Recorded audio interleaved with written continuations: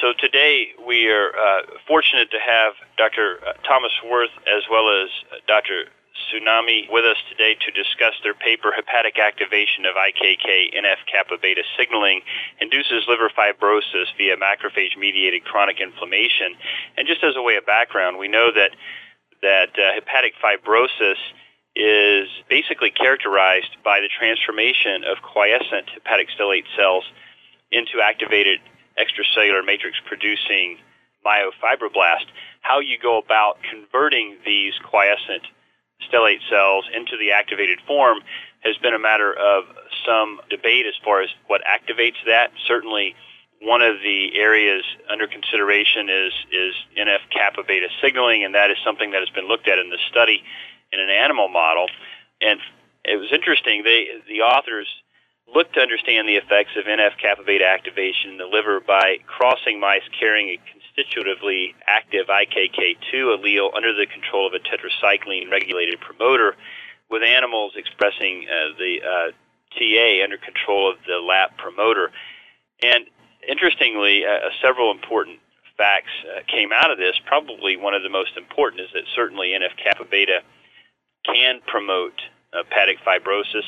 Another interesting fact that came out of this was that it appeared to be via macrophage stimulation or macrophage-mediated chronic inflammation. And I would be interested to hear more your thoughts on the important role that macrophages play in stimulating stellate cells to undergo this myofibroblastic change. Now, the idea that macrophages or liver macrophages, Kupffer cells, are relevant for activating the quiescent hepatic stellate cells is actually not new. So that was sort of predicted from previous experiments that they do indeed, the macrophages play an important role. The question that was actually less clear was how the hepatocytes, which are the typical targets of the insults that in the end result in liver fibrosis, how the hepatocytes talk to the macrophages. And what we think the main and novel aspect of our study was that we could show that it is the NF-kappa B signaling in the hepatocytes that is required to activate the Kupffer cells, which then in turn go on to activate the stellate cells to differentiate to myofibroblasts to deposit fibrotic proteins. Correct. That was an important aspect of your study for sure. The interesting component of this as well is the fact that NF-kappa beta is actually not necessarily a bad thing, and you show that in Figure 7 of your paper that if you repress NF-kappa beta, you actually develop hepatocellular damage and secondary inflammation. Can you comment to your Figure 7 there a little bit more? Well, the Figure 7 tries to put together our data with previously published data.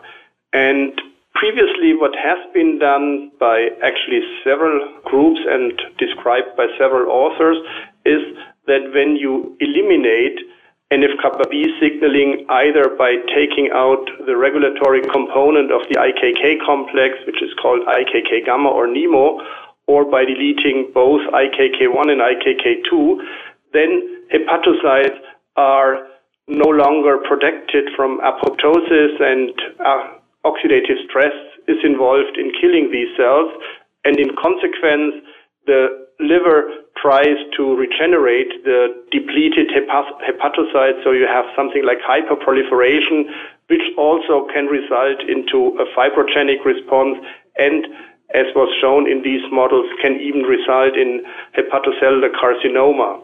So now what we do is essentially exactly the opposite. So we do not remove NF-kappa B signaling, we activate it, and to our surprise, we do see something quite similar, namely that, again, we do get liver fibrosis.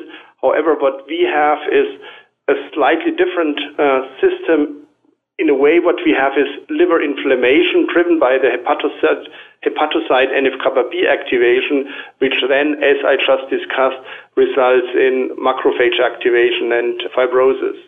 Okay.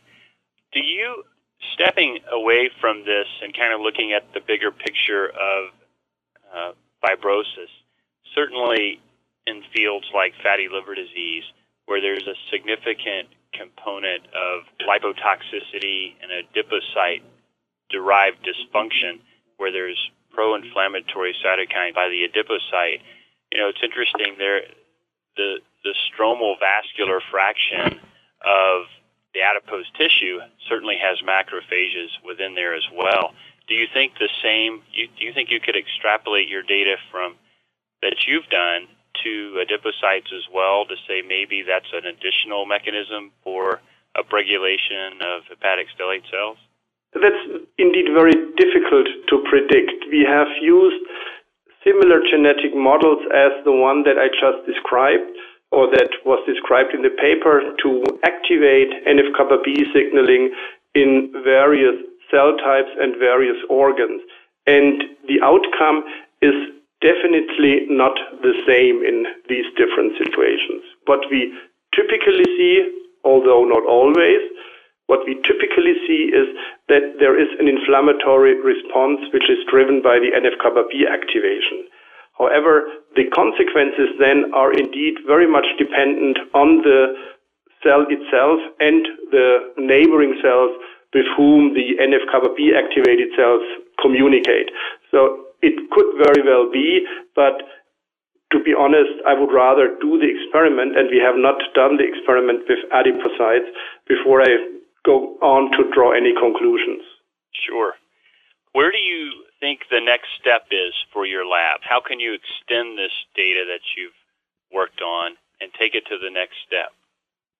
Well, there are a few issues that we are currently very interested in. One is what happens if we do that in a very chronic, long ongoing situation. Does fibrosis convert to HCC as we see it in patients?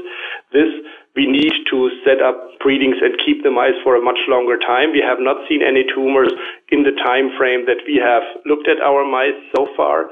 The other issue that is indeed still open, if we first induce fibrosis and then block NF-kappa B signaling, what we've shown in the paper that we are talking about is that the inflammatory response goes down, but fibrosis is not yet resolved. And we also look at longer time points to see how long it takes after we eliminate the stimulatory signal before we finally come back to a pretty much normal liver again. Okay. Well, that actually is a very important point as far as once you take away the nidus for inflammation, how long does it take to regress fibrosis? And on a clinical level, that's something that certainly we face every day. And even designing clinical trials looking at fibrosis as an endpoint, how long should the study be to show fibrosis improvement? And hopefully we can look to your lab and others down the road to help answer that question. Any final comments from you guys today? No, we are just happy with our study. I think we addressed an important question, helped to contribute to understanding liver fibrosis to some extent, but no, that's it. Well, that sounds great. Well, thank you so much for your time today, and I hope you have a good rest of the day. I know it's kind of late over there, so thanks for your time. Well, thank you for calling, and have a good time too.